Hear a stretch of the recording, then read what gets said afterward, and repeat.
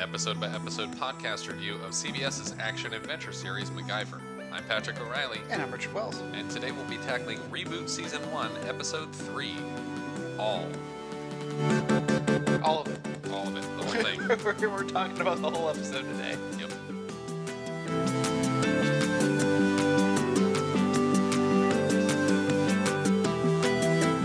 The original air date for this episode is October 7th, 2016. Today for us. Yesterday for you, if you're an avid listener.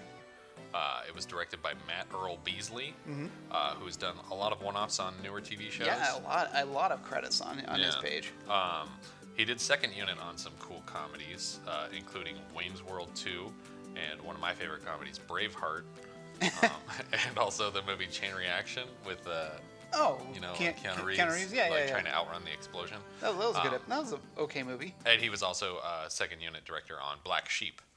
But he has some cool assistant director credits also, including 29 episodes of CSI, which might be where he connected with Eads to show up on the set of this show. He was also an AD on Beverly Hillbillies, National Lampoon's Christmas Vacation, and Big Trouble in Little China. So that's fun.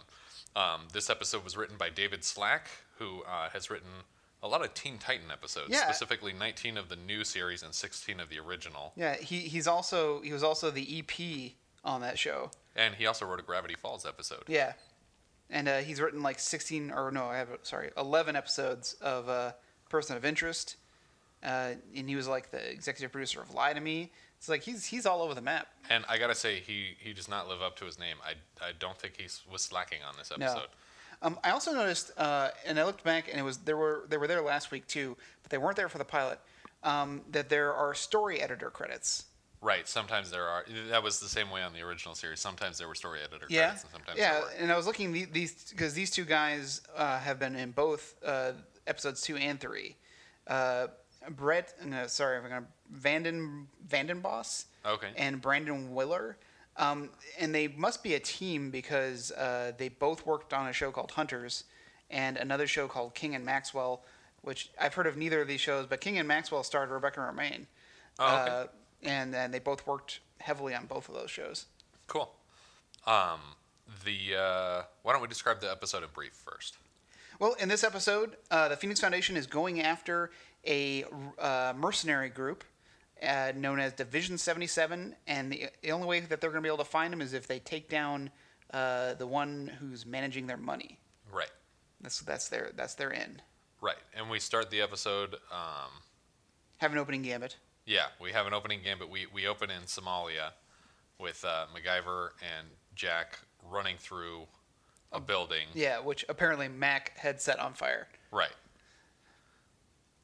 Bad CG fire. Yeah, it's. I mean, they're not even like pretending to be like suffering from the smoke trying inhalation. To keep away from the flames. It's just kind of like because they don't know where they are. Leaning right over flames because you don't feel the heat from them.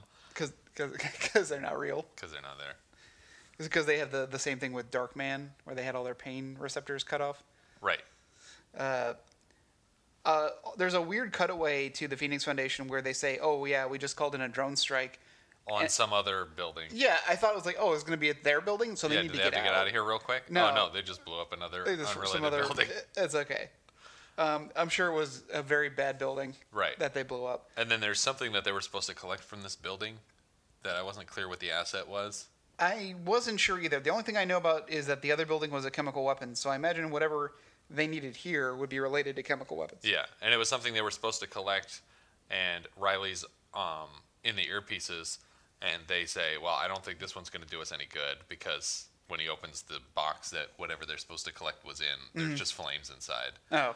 And then she says, oh, okay, well, you got to get out of that building now. Yeah. And I can tell you that there's a window down, like 3 doors down to the left, but there's a catch and you're not going to like it. And then they go to the window because apparently this is the only way out of the building. Yeah. And they look down on 3 stories down, it's just a parking lot. Yeah, it's quite a drop. Yeah.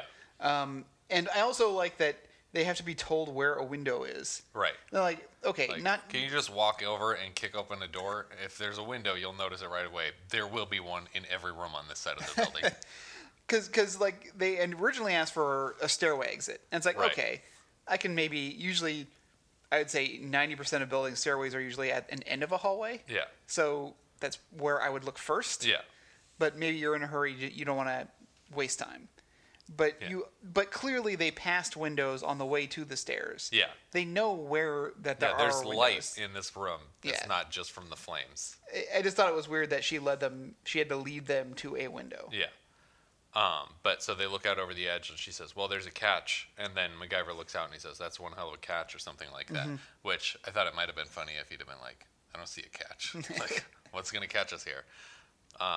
But then so he starts MacGyvering a way for them to jump out of this building to just a concrete parking lot without dying. And what he comes up with is to take fire extinguishers out of 2 nearby rooms, and instead of using them to put out the fire that they're trying to escape, they collect a couple of body bags, which they wrap around themselves like heat blankets, and basically tuck the nozzle of the fire extinguisher into. And then they jump off the building backwards, and on the way down, inflate the body bag with the fire extinguisher. Right.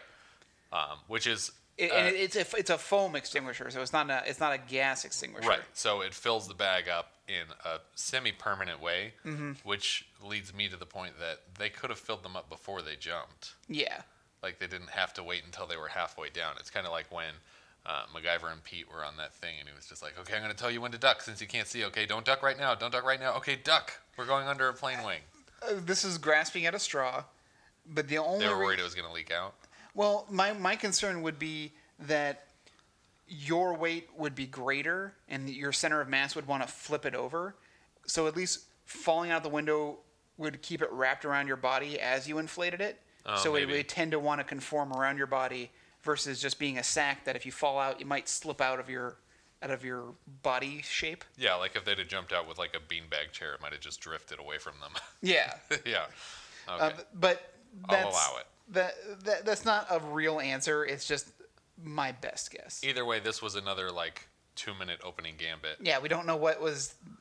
But they blew up a building and they burned down another building. Yeah. That's all we know. And they jumped out of a window. But if there's like people on their tail that are the reason that they were in such a hurry, then they shouldn't have just been like cuddling their fire extinguishers in this parking lot. Like they should have been getting up and running immediately. Yeah, because if this was some kind of top secret facility where they needed to get something, there's no one here. Right. So and there's no one outside waiting for them. There's no fire. I mean, it is Somalia, so maybe they're not. There's no fire department, but I don't know. Yeah. Somalia notoriously has no fire department. Sorry if I'm offending our Somali listeners. They stopped listening a long time ago. We've offended them enough. With all our discussions of, actually, I think we've been an advocate for Somali pirates on this podcast before, saying that the blame is not theirs, that it's usually that's the true, people yeah. controlling them. Yeah. I mean, They are puppets. They're kept in liquor and drugs. That's really not going to Paid score us any meager. points calling them puppets either. Yeah. I'm sorry, Somali pirates. Keep listening to the podcast. We hope you enjoy it. But yeah, and so then we cut back stateside. We're in Patricia's office, I think, watching a slideshow on. Well, the first after the credits, we are at MacGyver's house. Okay, yeah. Yeah, with Wilt Bozer, where he needs MacGyver to do some motion capture, so he just sticks a couple of ping pong balls to his face. Yeah, he's still doing this this film for this cell phone contest. Seems like the time should have been up already on it. Yeah. But yeah, MacGyver walks in and he just runs up with ping pong balls covered in glue and sticks them to his face. And he says, "Oh, it's motion capture. We're going to CGI a monster, and you're going to play the monster." MacGyver's like, "I thought it was going to play the general." And he's like, "Yeah, you're both now. Didn't you read the 17th version of the script? Yeah, the monster takes over the general. So now you're the monster in the general's body." But then he immediately gets a call and can't do the film because he has to go back to work. Yeah. So, what was the point of even coming home? I don't know. I guess just to let you know that Wilt Bozer. To remind you that he's making a movie Yeah. with a cell phone. But here's my question. If you're going to take over the general's body, why would you look like a monster? Shouldn't you still look like a general? Like, isn't the whole point of taking over a general's body that you can dictate orders as the general? You're not going to fool anybody if you have green, lumpy skin. I thought it was that he ate the general. But he was wearing his uniform. That's true. Well then, Maybe he was just cold. after he ate the general. He was You like, look different, General. I could put on these wrappers. It actually reminds me of the Walking Dead episode of MacGyver. He's like, that doesn't sound like the Colonel, but I'm going to Let's let hear him him out. keep talking. he kind of looks like him, I guess. He's making some valid points. You don't know what this movie's like yet. Wait, we'll fix it in post. It's going to be great. Yeah. But, so yeah, now he's back to work in Patricia's office. Well, no. Now, are we back? Now are we at the cemetery? Now we're at the graveyard, yeah. Okay. Where we have Jack talking to his father, and we all immediately know that he's in a graveyard. Yeah, because he's just leaning on what can only be a headstone. Mm-hmm. And he's like just basically recounting the last adventure as MacGyver comes in, and apparently this is like routine for him. Yeah, he meets Jack at the graveyard because Jack imparts his day to his father's grave and does Eads does all the emotion for every episode. Yeah. He's the only one with an emotional center. Yeah.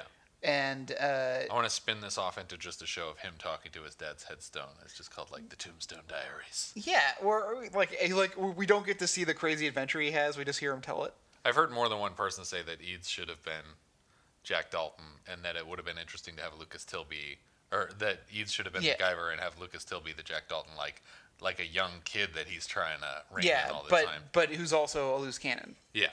I think that really could have worked. Because I'm not totally on board here yet. Yeah. I want to be. I really do. Just not there yet. Yes. Now I have no idea where we cut to from here. Oh, well, we're still talking with dads here. Right. Because now we get a bit of information here that the last we heard from this new series was that MacGyver's father walked out on his family. When he was 12. Yeah. So I assumed they didn't know where he was. But apparently, they know exactly where he is. Yeah, and they're just not reaching out to him? Yeah, like MacGyver's not reaching out to him, and I guess we'll assume that his dad isn't reaching out to MacGyver? I think it's safe to assume right now that his dad is intended to be Richard Dean Anderson, and they're basically writing this subplot into the episodes to be like, well, you really should reach out to Richard Dean Anderson and ask him to be on this show. Like, that's essentially what Eads is saying to him. But that's never going to happen, probably. Yeah. Unless the show... I don't know, it could. If this show does well and they get a bigger budget next year and they throw it all at Richard Dean Anderson. 100% of it at Richard Dean Anderson. So now from here is where we go to the Phoenix Foundation. Right. And we're introduced to today's mission, Division 77. And we have another bowl of delicious paper clips. And MacGyver once again starts dipping into it to start his origami. Yeah. What is it origami if it's paper clips? I don't know what you would call that. Yeah. It's origami because metal comes from ore. Oh, wow. You know what? That's not. Coined it. Really? Coined the phrase. I get some points there? Okay. Origami. I love it. I'll take them.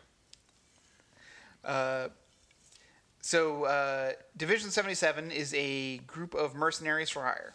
They're basically all over the map. But they can't find out who they are because they're so well protected.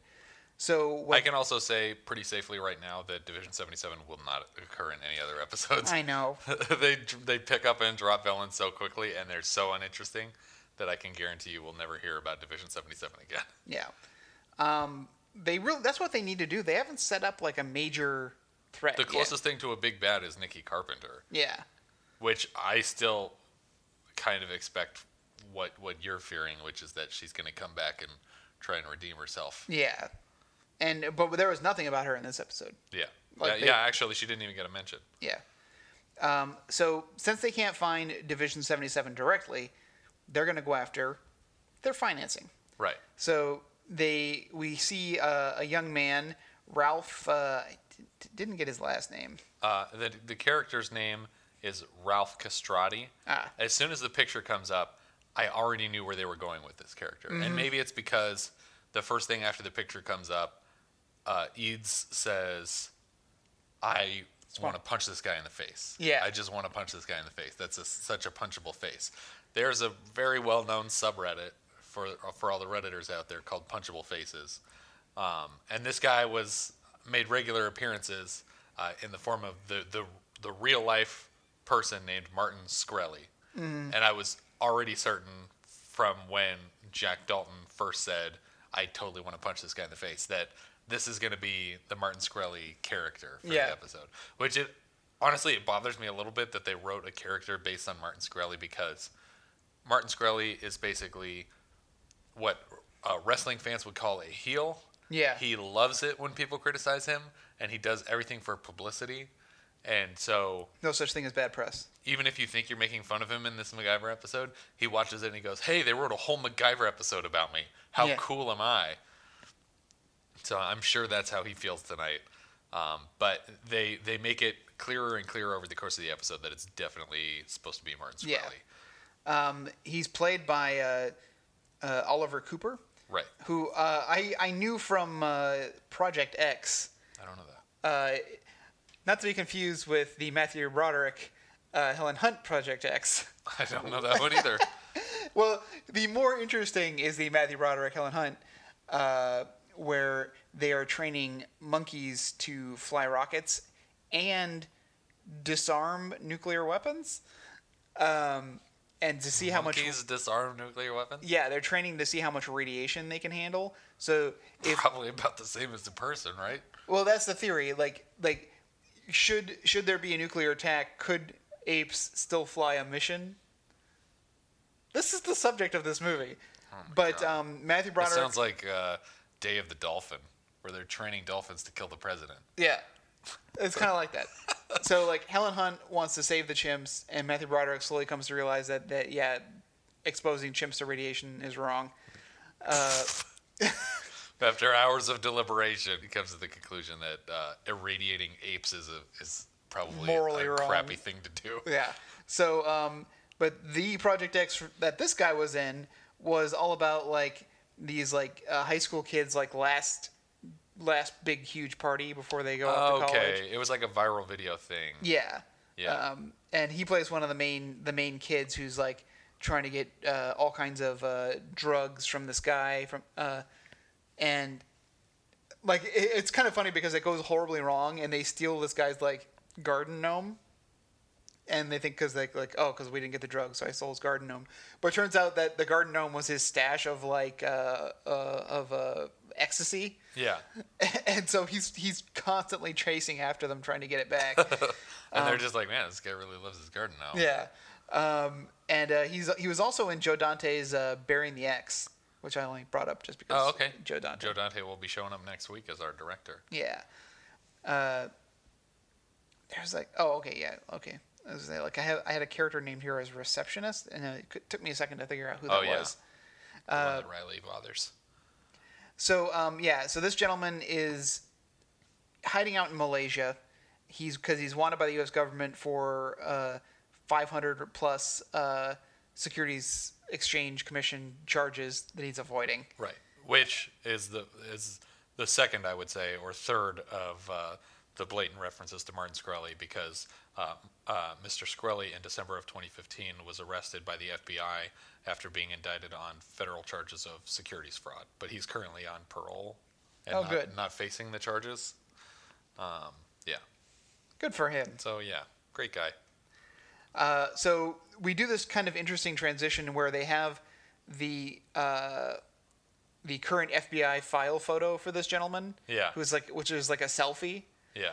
And we transition from the selfie on the screen to an enlarged print of that photo in his house. Like a 5 foot by 5 foot image of that selfie in his house. And he's on the phone with some guy spouting off bro phrases like, dude, I'm so money. It's just, I brush my teeth with caviar and champagne. It's pretty just rough. Utter nonsense. And MacGyver and the team have tracked him down, and they're watching him from the van outside. He's like, yeah, they have no idea I'm here. And then we cut to Riley with her standard, like, yeah, we have no idea you're here, except for we've got cameras all over the place, and we're watching you like a hawk from our vans. It's like, clever response. who are you talking to, Riley? They're very concerned about his security system. Which looks like a garden variety, like, home security Yeah. box. He's only got a 4-digit combination. Yeah. Even Thomas Crown in the Pierce Brosnan Thomas Crown had a 10-digit combination. And it's not even hardwired to his house. It's connected to his Wi-Fi. Yeah. It's like, I don't understand. Like, why did MacGyver pretend like this was like some heavy-duty security system when it looks like he just like got it at like CVS on his way home from work? Like, they keep saying things like Wi-Fi as if it's like, because it's the future. Yeah. It's, we had that problem with like, oh, we hacked into these security cameras through their Wi-Fi. It's like, that's why they wouldn't be on Wi-Fi. Yeah. They would be on closed circuit. Yeah. So you couldn't. So with this thing, Yeah. a decent security system is almost inherently hardwired to your house. But luckily, MacGyver's able to disrupt it by taking Wi-Fi chips from laptops and then putting them in a soda can. And taping them all to the inside of an aluminum soda can, which he then curves out like a satellite to use it like he's pointing a ray of Wi-Fi at the house, which, as far as I know, would not work. I've read online that you can use a soda can to enhance your own Wi-Fi signal.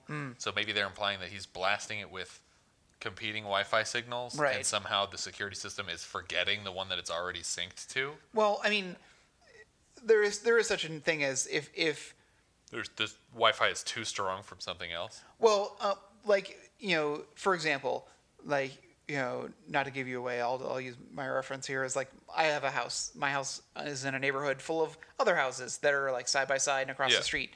We all have Wi-Fi in our house. Yeah.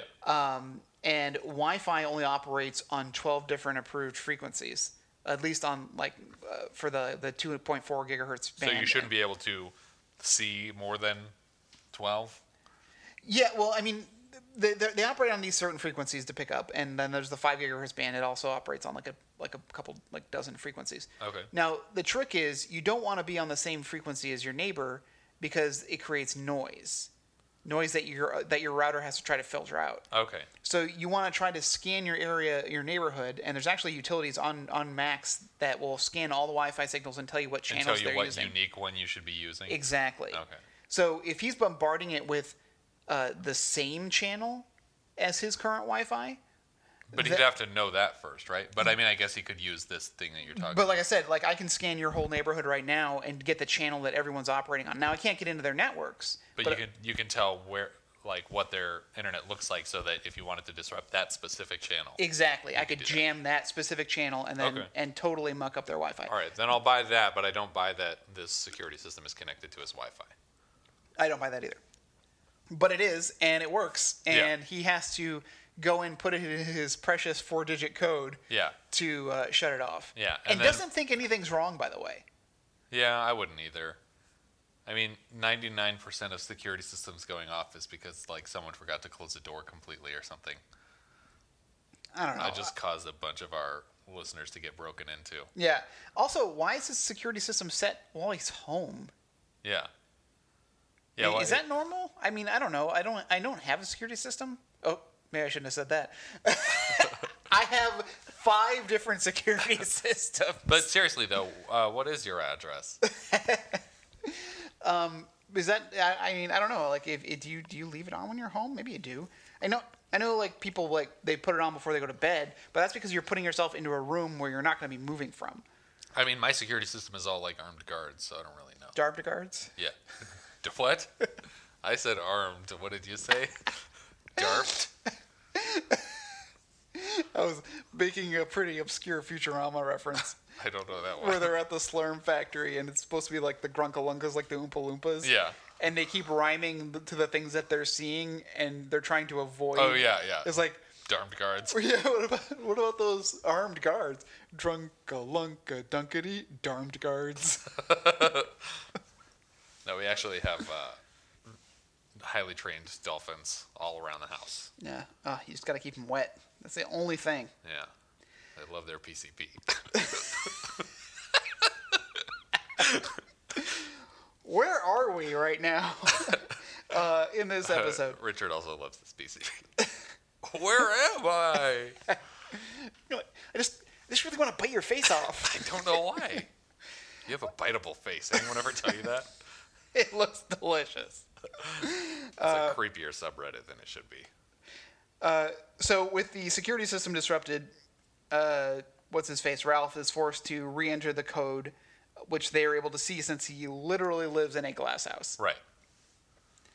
And once they get the code, they just wait for him to go to sleep, and then they barge in and wake him up anyway. They barge in and wake him up. It's like, why do we need to get the security code if we could have just kicked the door in and woken him up?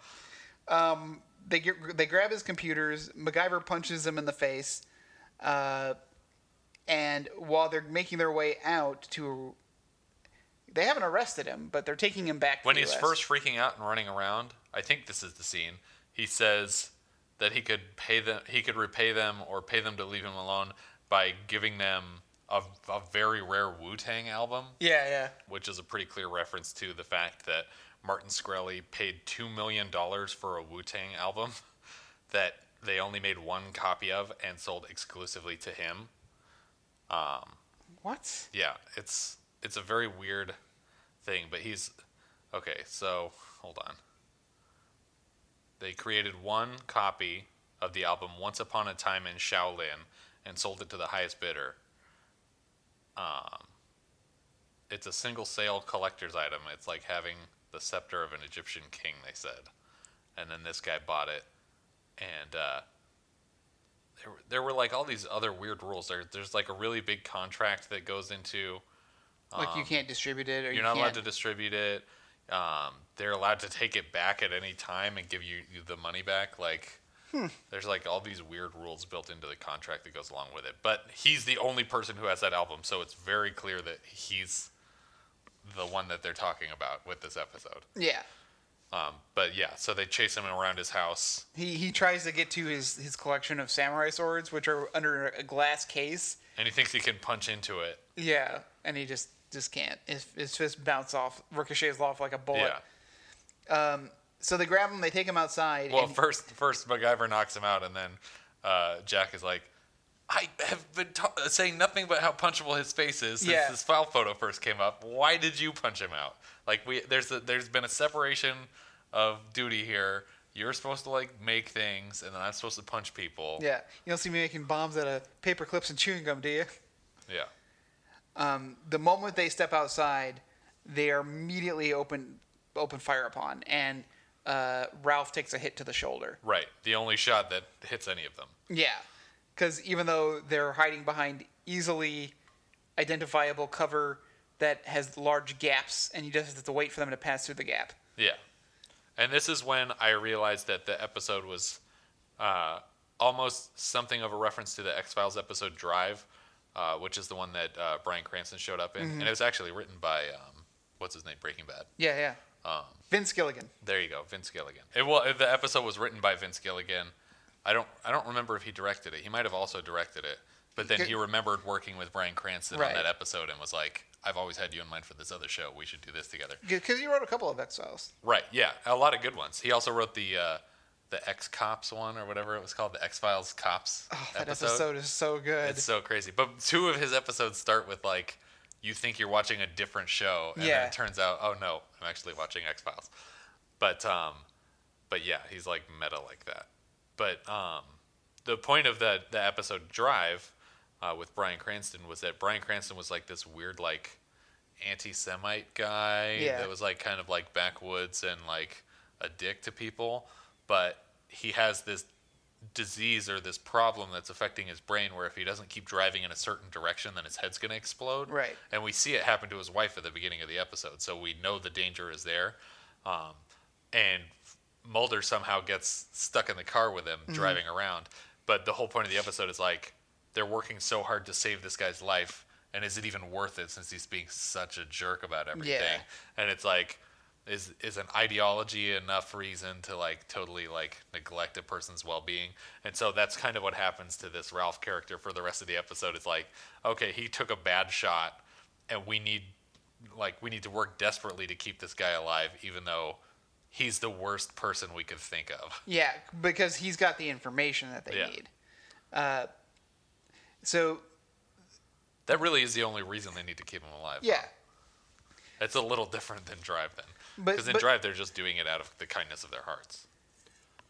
But they very easily make it to his car, and then they're very easily able to drive it out of his property. Even though D-77 is supposed to be like hot on their tail. Yeah. They send Riley out on a mission to try to find a doctor. Right.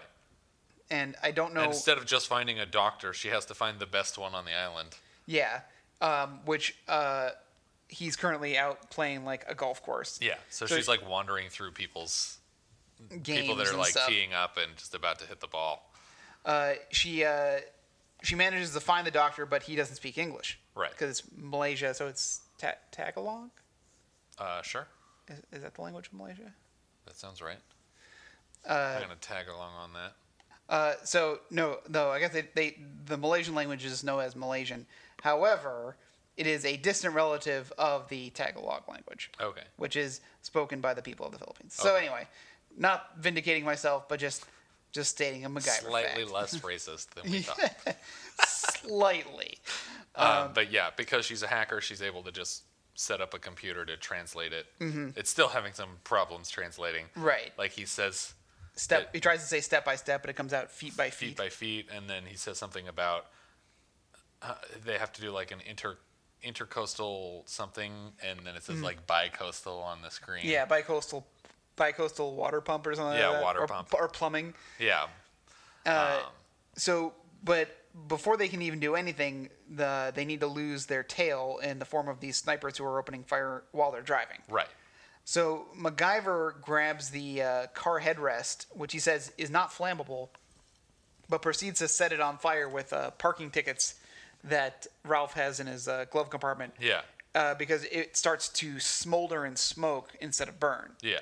And it makes a lot of smoke. Yeah. It's clearly like there's like a canister of smoke gas. Yeah. And then he basically, hoping that this is going the same way, tosses it into the back of a nearby pickup truck so that the smoke screen will keep moving and they can just turn off the road and basically ditch them in the smoke screen. Yeah. Because they need to perform surgery on Ralph right away. But before they get to the surgery, they do something else. Oh. Which is this bizarre thing that he does where the guy's like, I can't breathe, like my lungs are filling up. Oh, yeah. And MacGyver gets into the back seat. He rips this paneling out of the door. Mm-hmm. He takes the electrical tape that's wrapped around the wires of the inside of the door. And then he takes out his driver's license. And then he somehow determines that it's going to make it easier to breathe to just tape his driver's license over the bullet hole. Yeah. I do not understand the physics of what was happening there. I feel like I definitely missed something. I guess what it's supposed to be is it's a seal of some kind. Here in Three Kings, when Mark Wahlberg gets shot in the chest, They actually put like a pump. valve. Yeah, a valve that he they can turn open and close. And that makes sense to me. But just having like a card that's just flopping out. Yeah. Like if he didn't tape it on the bottom, Yeah, so and he's it's not not- going to hold the pressure. Exactly. It's like he would need to be like holding it constantly to his chest if he's trying to Yeah. avoid having the pressure build up. Yeah. But instead he just tapes on one side of it and just lets it kind of hang over this guy's bullet hole, and it wouldn't affect the pressure of the wound at all. Yeah. But yeah, so then they need to perform the surgery, and so they're trying to get on the phone with this doctor. And what better place to conduct a telephone conversation than in the bottom floor of a parking structure? Mm-hmm. Perfect. And he basically tells them, here's what you're going to need to do. And then they say, well, okay, we're going to get him to you. Where can we find you? And he says, no, you need to do this in the next 4 minutes or he's going to die. Mm-hmm. And so they decide, all right, I guess we have to. And by now he's gone unconscious. He started drooling all over himself and passed out. And so they sterilize the back of the car, which I don't know how necessary that was. It looked like a brand new car anyway. Yeah, but they're using apparently like he's a germaphobe, so he's got Hand bottles and sanitizer bottles all of over the hand place, sanitizer. MacGyver has to make an incision in his ribs, so he hand sanitizes the knife. Yeah. And then cuts into him, and then they have Between the fourth and fifth rib. Yeah, and then they have to spread the ribs apart. Or third and fourth. It was fourth and fifth. Okay. I'll find out when I'm performing the surgery on someone. Oh, I'm just one rib off. But then Riley's on the phone with them and says, "Okay, you have to make a decision between the, let's say, fourth and fifth rib." He makes the incision, and then she says, "Okay, this part's going to be a little harder. You need to separate the ribs Yeah. to get in there and actually do what we're talking about." And so he pulls out the jack for the car, which I just expected him to just jam it in there. Yeah, It's just like crank, get crank. right in there. But he basically takes some more like hard wires that he, Purells and wraps around the thing so that he has a different teeth to use on the jack, Right. to basically plug it into the incision and separate them in a smaller Right. width than the full jack fitting into the guy's chest. Now he needs to pump out the fluid that's filling up his chest. And this is the best part of the Yeah, episode, this and is maybe this whole amazing. series so far. He takes the tubing from the wiper fluid, and basically uses the same pump that would draw the liquid from the wiper fluid to pump this blood out of this cavity in his chest. And so he basically, once he dips the tube into the incision, he tells Jack to turn on the windshield wipers, and they're just squirting this guy's blood all over the front of the car. And it's pulling the blood out of the wound, but it's just so brilliant and also like macabre. Yeah. And like Jack's sitting in the front seat, like, oh god, like just watching all this blood spurt over the windshield, and the wipers are just smearing it all over the place. smearing it around. Like that just seems that honestly, like, it would be dark for Gravity Falls, but I believe that a person who wrote an episode of Gravity Falls wrote this. Yeah. This seems like a thing. But it was great. It was a really, really awesome MacGyverism, and definitely the best one we've had from Lucas Till's MacGyver so far.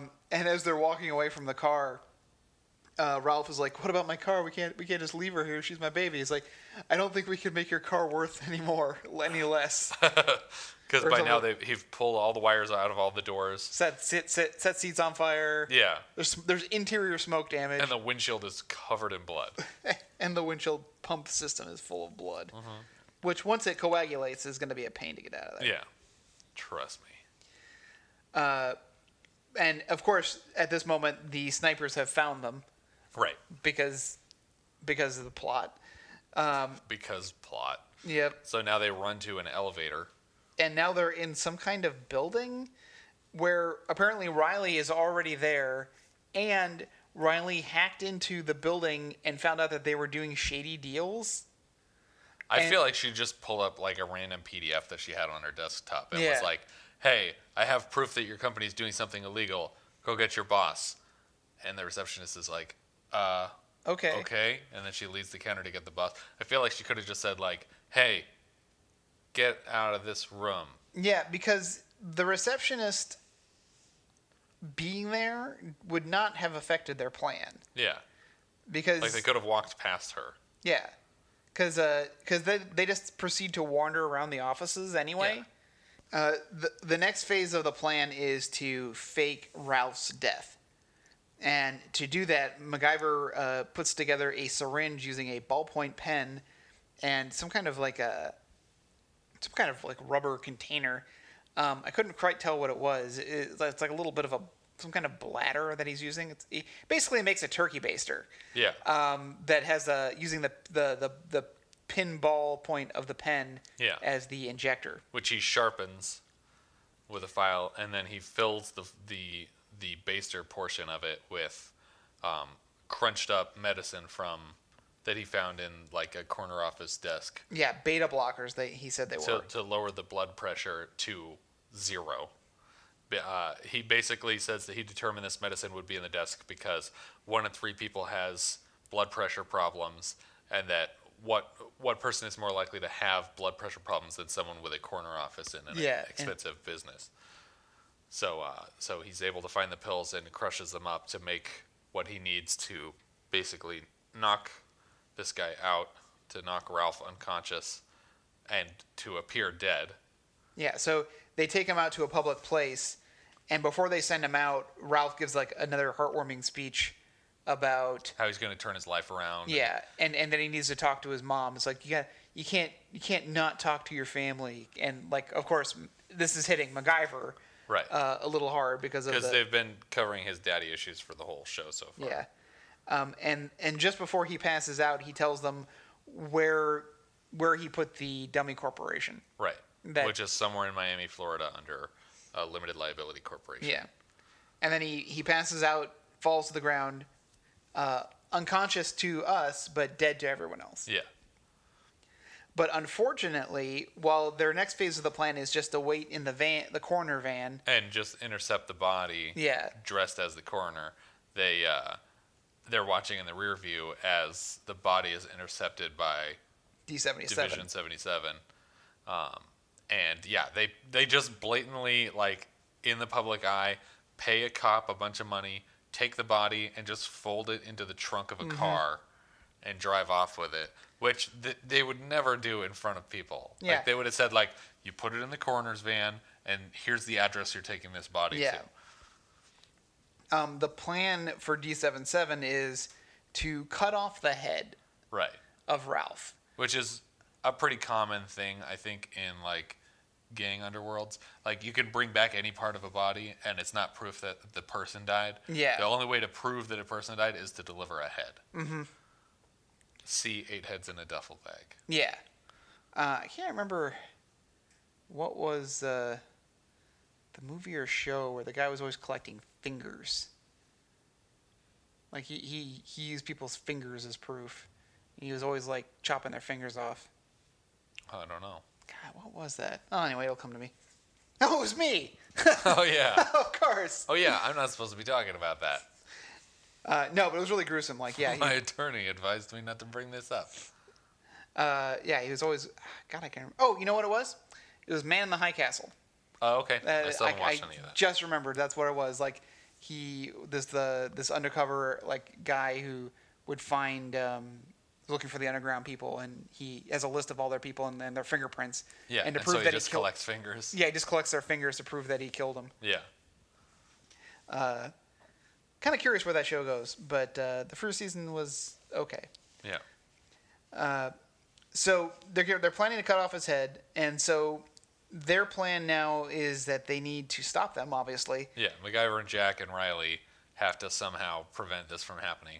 So they are basically pull up in a van behind the car that had Ralph in the trunk, and they're sitting in the alleyway, and Jack says, "Come on, there's only 2 of them. Like, We can can't take we 2 just of them. go in there and beat up 2 of them?" And then, like, 6 dudes come out. One of them's carrying a hacksaw. And one is giant. Yeah, and one of them is like the big show, and they pull the body out of the trunk and walk it into the building, and then they start talking about, okay, well, the logistics of this. Well, Yeah. Mac, you could take 2, and then Leave 6 for me. Yeah, I don't know how this is gonna work out. MacGyver decides to Take them all on. He's going to take them all on, and he's going to gas them with. He found a series of propane tanks outside. Right. And he makes some dumpster dived gas masks. Right. Very similar to the ones in 10 Cloverfield Lane, I thought. Oh yeah. If you haven't, spoiler alert, in 10 Cloverfield Lane, Gas masks make an appearance. There's a gas mask. Well, it deals with a guy with an underground bunker. He's gonna have gas masks. Yeah. But Did you see it? Yeah, I did. I liked it. I did like it. I don't think it was necessary to connect it to the Cloverfield world at all. And I still argue that it really isn't. I think it kind of ruins the movie that it's not ambiguous at the end. Yeah. But I won't say which side it lands on. Yeah. Even though I already did.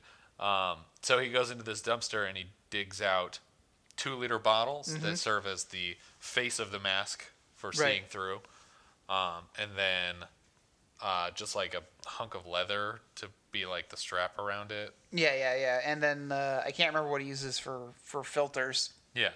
But he finds something. He's MacGyver. He finds something. Snotty tissue. It forms a membrane. It keeps all the gas out. And then he rigs up all these tanks onto a shopping cart. Mm-hmm. And when he wheels it into the room, and the moment it impacts the wall, it breaks all the valves off the tanks, and gas just fills the room. Including filling the lungs of Ralph, the guy they're trying to save, who's unconscious right now Yeah. and is relying on his medulla oblongata to keep him alive. So while the guys are being gassed, that's when Jack and Mac make their way in and are a little bit more easily able to fight since the bad guys are busy coughing and having no oxygen in their bloodstream in which to operate their muscles. Yeah. Everybody goes down pretty easy except for the Big Show. Yeah, and And- one guy goes outside and Riley's waiting for him. Yeah. And she just one hand, one arm swings this big old piece of pipe. Yeah. Like, The Thief of friggin' Budapest. yeah, like, oh my God. Like, I thought for sure she was going to do like a two-handed, like, golf club swing or baseball bat swing, but she just one hands it. Yeah. And knocks this guy completely out. It was pretty awesome. Yeah. And then he vanishes because apparently he was a vampire or something. Yeah, like Buffy the Vampire Slayer rules. When you kill a just vampire, dusted. just turned into dust. MacGyver gets has to put his mask on Ralph because the gas they haven't been able to revive him yet. Right. So he's more concerned about Ralph's breathing since he has no control over it. And then while Jack is still fighting off the big dude, MacGyver suddenly gets tackled from behind by someone. And now MacGyver's not wearing the mask, so he already couldn't breathe. And then this guy's choking him, which is like double can't breathe. Yeah, and so they have injected him now. At this point, they're just waiting for the antidote to take effect. And MacGyver is suffocating. Finally, manages to get the upper hand and carries Ralph out. Yeah, over his shoulder. And when they get out, And Jack is able to take out the big guy. Yeah. Somehow. yeah, I forget. think most of it was the gas. Yeah. And this is where we noticed that the body was gone. Like Riley Yeah. moved They go. the body. They pull Ralph outside, and we get a wide shot of this alleyway, and the body that Riley knocked unconscious is gone. Yeah. So either she carried it herself, or like maybe she just tossed it in the dumpster that She they just dug all this rolled it stuff out out of the way. of. Yeah, I don't know what happened. It's a golden triangle situation where she just keeps hiding the bodies and waiting for Yeah. the next one to come out. Yeah.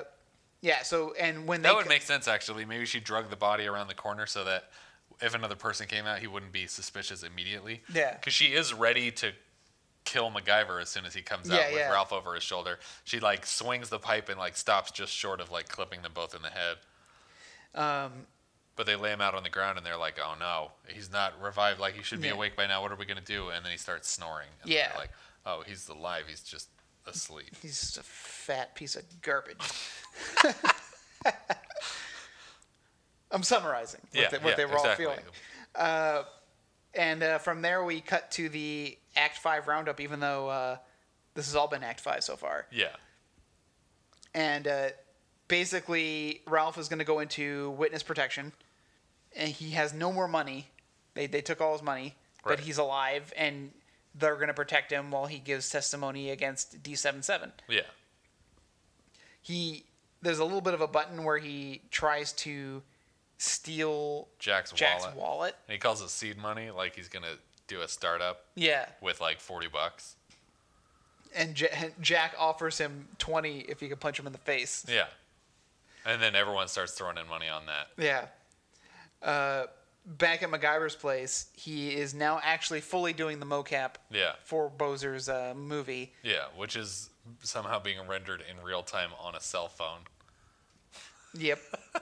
And when you see it, it's just Lucas Till with a green face, and then this, Photoshop stretches of like boils on his face. Yeah, well, those are where the balls are. It's Yeah. like it's a stretch to cover the mocap yeah, balls. yeah.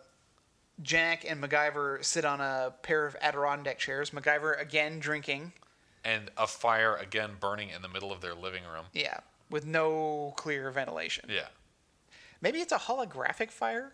It's not real. Yeah, he just rigged it up. See, a lot of people don't realize this, but if you dump a bunch of Tamagotchis into a bucket, it looks like holographic fire. I didn't understand that. We just throw another Samsung Galaxy Note 7 in there. It'll warm us up. Oh man, I want him to use a Samsung Note 7 as a bomb in an episode. That'd be like reverse ad placement. Be amazing. Though. Apple's like, hey, we'll give you this much money if you use a Note 7 as a bomb. That would be amazing. Jack is telling MacGyver that he should call his dad. Yeah. That, it's time. And he says, well, you know what? I'm just going to write him a letter. And he says, it's 2016, right? He's like, yeah, but my dad doesn't. Yeah, because his he's dad dead. doesn't read emails. Or his dad is Richard Dean Anderson. Yeah. Also, he's writing a letter on a sketchbook page. It's like a 14 by 15. It's not ruled. Yeah, it's a 14 by 15 sheet of paper. It's not like the quality of paper that you usually put a letter on. Yeah. And it's not the right color. It's not an appealing color to read text on. Yeah. It's designed for sketching.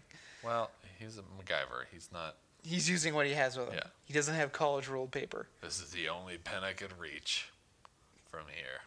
I had to convince myself that what I wrote ain't funny. And they're drinking again. Yeah, you're drinking again. I also was thinking about, you made a joke that I can't remember quite how you put it, but it was like, "Dear Dad, please make an appearance on the show." Please reconsider your position. Your position about not appearing on this reboot. I was thinking of actually the Mitch Hedberg, already making a Mitch Hedberg joke just a few seconds ago. He was like, I was writing a letter to my dad, and I wanted to say "I really," but I accidentally wrote "rarely," so I had to continue on with that. It says, "I rarely drive steamboats." I bet you didn't know that about me, Dad. Quit trying to make me the steamboat operator that you always wished you were. And it says, the letter took a dark turn. I was named after my dad. Way after my dad. Mitch Hedberg is wonderful. I miss that man so much. Yeah. And that's it for this one. Yeah, I mean, not bad. Yeah, it has a lot of good moments. There are actually moments that I laughed. Yeah. Like the banter between Jack and Ralph is actually pretty funny. Yeah. Especially when they're in the car and he says, "Shut up." He says, "You shut up." Yeah. I don't know. There were a couple of moments. I mean, we didn't mention some of the supporting cast. Yeah, I mean, Patricia's there again, but not really providing anything. Yeah, for the she's scene, just kind of other walking than around. like being in their ears and being like, "Hold on, what did you say? Someone's dead. That's Yeah. not supposed to be dead. Oh, someone got shot. Oh no, he got shot in the shoulder. Oh, he got shot in the shoulder. Well, that's okay. Well, part of his shoulder that's kind of his chest. Yeah, I like Jack's like, "Oh hey Patty, it's Jack." Yeah, we gotta go. Yeah, he was like, uh-oh, and she's like, why did he say uh-oh? No, he said go. We gotta go. Nice talking to you, Patty. Yeah, so there were a couple of good lines. Yeah, but she's just kind of a sounding board for them. I just feel that everything on the show is done on the cheap. Everything. Yeah, the closest thing to character development we've gotten for Patricia was her boxing while other people were working in another country. Yeah. Which isn't even really that much. It's just that she boxes. Yeah. But it's something. Yeah. We get character development for Jack talking to his dad's grave. Like that's his routine. I feel like there's even more for Riley than there is for Patricia. Yeah. But yeah. So, I mean, overall, then, yeah, this is probably the better of the episodes. Yeah. But the thing with D77 was very anticlimactic. We don't even really have a recognizable bad guy. Like, Yeah. you could show me a picture of everyone who they punched in this episode, and I wouldn't recognize one of them because they never, none of them have lines. No bad guys say any words in Nope. this whole episode. I don't get it. I get it. Like they're the bad guys. That's all. But they're I guess that's- literally 100% henchmen. Yeah. The sniper, the guy who played the sniper, is the only one who's credited on. Well, I mean, before on IMDb. Yeah. I'm sure the credits have because we're watching these live. We're limited to what's on IMDb now before the show airs. Yeah. Which are usually the people who are involved. Yeah. Putting stuff on their IMDb page. There was very limited credits for this one, but I see now that it's probably because there were not very many characters to this episode. Yeah. The sniper is actually a stuntman. Right, yeah, I And saw and that. almost all of his characters are guy number 3 Or terrorists. terrorist number 2. Yeah. Probably because he's just doing stunts for them getting shot and falling off of things. Yeah, because he knows how to shoot a gun right. Yeah. Or get shot. And the guy who played the doctor he's actually just he's not just a graphic designer. I didn't mean to put it that way. He's a mere graphic designer. He is a lowly Somalian graphic designer. he's not usually an actor, is what I Right. was trying to get at. Yeah. He's a Not graphic typically, designer yeah. and photographer. And the Some receptionist. of his work includes the green monster that Lucas Silva's turned into at the end of this episode. God, I hope not. No, I guarantee you, like an intern did that because it just looks so bad. Yeah. And it's like, all right, let's see how that shot looked. Oh, this is a still frame. Can you advance it one frame? Perfect. No. All the time between when we shot it and now, it was rendering this one frame. Because this is like Shrek quality Yeah. rendering.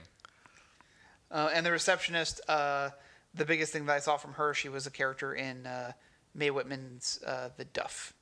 Oh, okay. Which I still have yet to see. As I much haven't as I seen love it either, but Mae I love Whitman. Mae Whitman. Yeah, Yeah, she's awesome. no.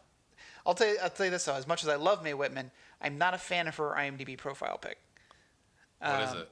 It's just a weird close up of her face, and it's not a bad picture. I just think it's bizarre for an IMDb profile picture. Like it didn't come from anything. It's her? like a headshot. Yeah. Is it like a joke about like? Is it purposely bland because she No. was supposed to play like a? No, she's like in makeup and everything Yeah. like that. I don't know. It's just. I don't know. I feel Doesn't like feel representative of her. yeah. I would like. You know what? Because she's not smiling, Yeah. and that upsets me. I want to see Mae Whitman smiling. Yeah. I want her to be happy. She's happy most of the time when you hear her interviews and stuff. Yeah. That's my thing. Yeah. That's why I don't like it. She's not smiling. The show's doing really well ratings wise. It won both nights, the first week and second week. What did? MacGyver. Really? Yeah. Wow. For its time slot amongst the network channels. That's But actually really impressive. It's up against like non-action, That's non-thriller true. stuff. And it is It's Friday a Friday, night. yeah, which is a weird time slot anyway. But it's doing really well. I think it honestly has a pretty decent chance at getting picked up. Really? Yeah.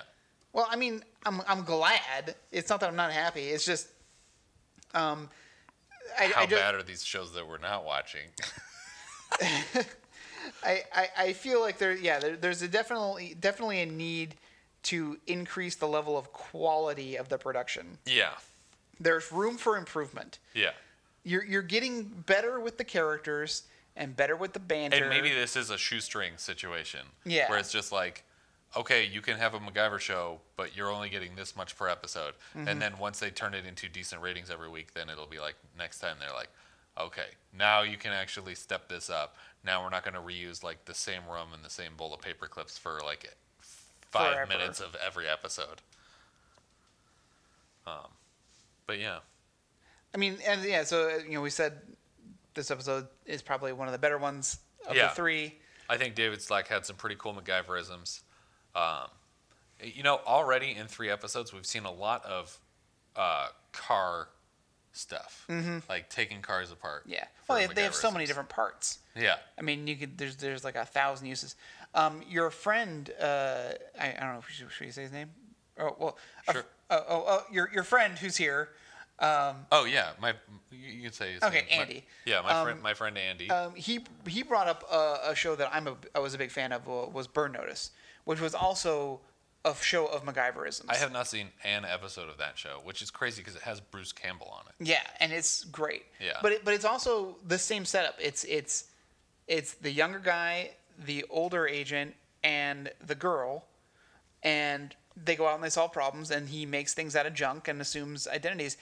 But I feel like the level of quality between the two shows are light years apart, even though the premises are both really simple, very few locations. And Burn Notice was a cable show, Yeah. and this is a network television show. Like there should be paying hand over fist for Yeah. these episodes to look nice. So I don't know what it was about Burn Notice that made it so much better. I mean, obviously it was better writing, I think, too. But he made a very accurate comparison, and it made me think of how could this show be more like Burn Notice, Yeah. and then I would really like it. Yeah. But for right now, it's the MacGyver reboot. Mm-hmm. And I think that's everything we have to say about this episode. Yeah. Which, need I remind the listeners, is called All All AWL, which is a thing you use to poke holes in leather. That's what this episode I mean, was called. I suppose you could use it for other things. Nothing that has anything to do with this episode. Yeah, there were. I honestly feel bad for the writers because there's no way that they were like, yeah, my episode's called AWL. Mm-hmm.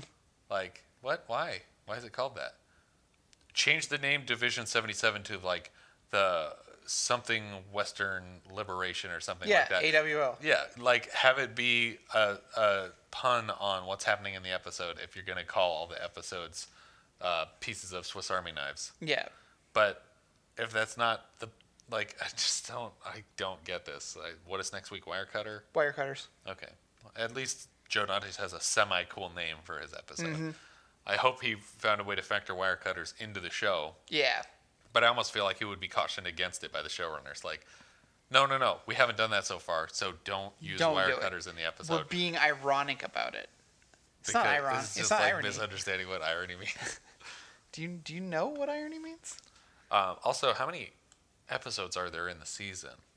Because there's not 13 tools on a Swiss Army knife. Well, have you seen the bigger ones? The I ones guess, that are like yeah. the ones that are like 2 inches They're going thick. by one of the massive ones? Yeah. All right. Then we are going to It have weighs a like 4 bottle opener pounds. episode. Is that the one where they have like an intervention from a guy for when he finally Yeah. stops drinking? They got everything on those things now. I think I was joking with someone on Twitter because they were talking to us about the can opener episode, and I said I think the opening gambit for the can opener episode should take place at the Cannes Film Festival. So it's like a can opener, but there's no way they're gonna do that. Yeah. I can tell you that right now. Even if they did, it would be like some sound alike festival. I don't think they can get the rights to Cannes for an opening gambit for a 45-second opening Nope. gambit. But yeah, I think that's it for all. That's all for all. Yep. If you guys have any thoughts you'd like to share with us, you can find us on Twitter at Opening Gambit. You can find us at facebook.com/Phoenix Foundation Podcast or our website, phoenixfoundationpodcast.com. And if you're digging the show, feel free to review us on iTunes. Tune in next week. We're covering Reboot Season 1, Episode 4, Wirecutters, directed by Joe Dante Yes. and featuring Penny Parker. It's gonna will be great. showing up in the episode. I think it's gonna be great. That's an exciting twist. The writing took a step up this week, so let's hope it takes another step up next week. At the very least, I'm just excited to see what Joe Dante does with the show. So, yeah. And thank you for listening. Thank you.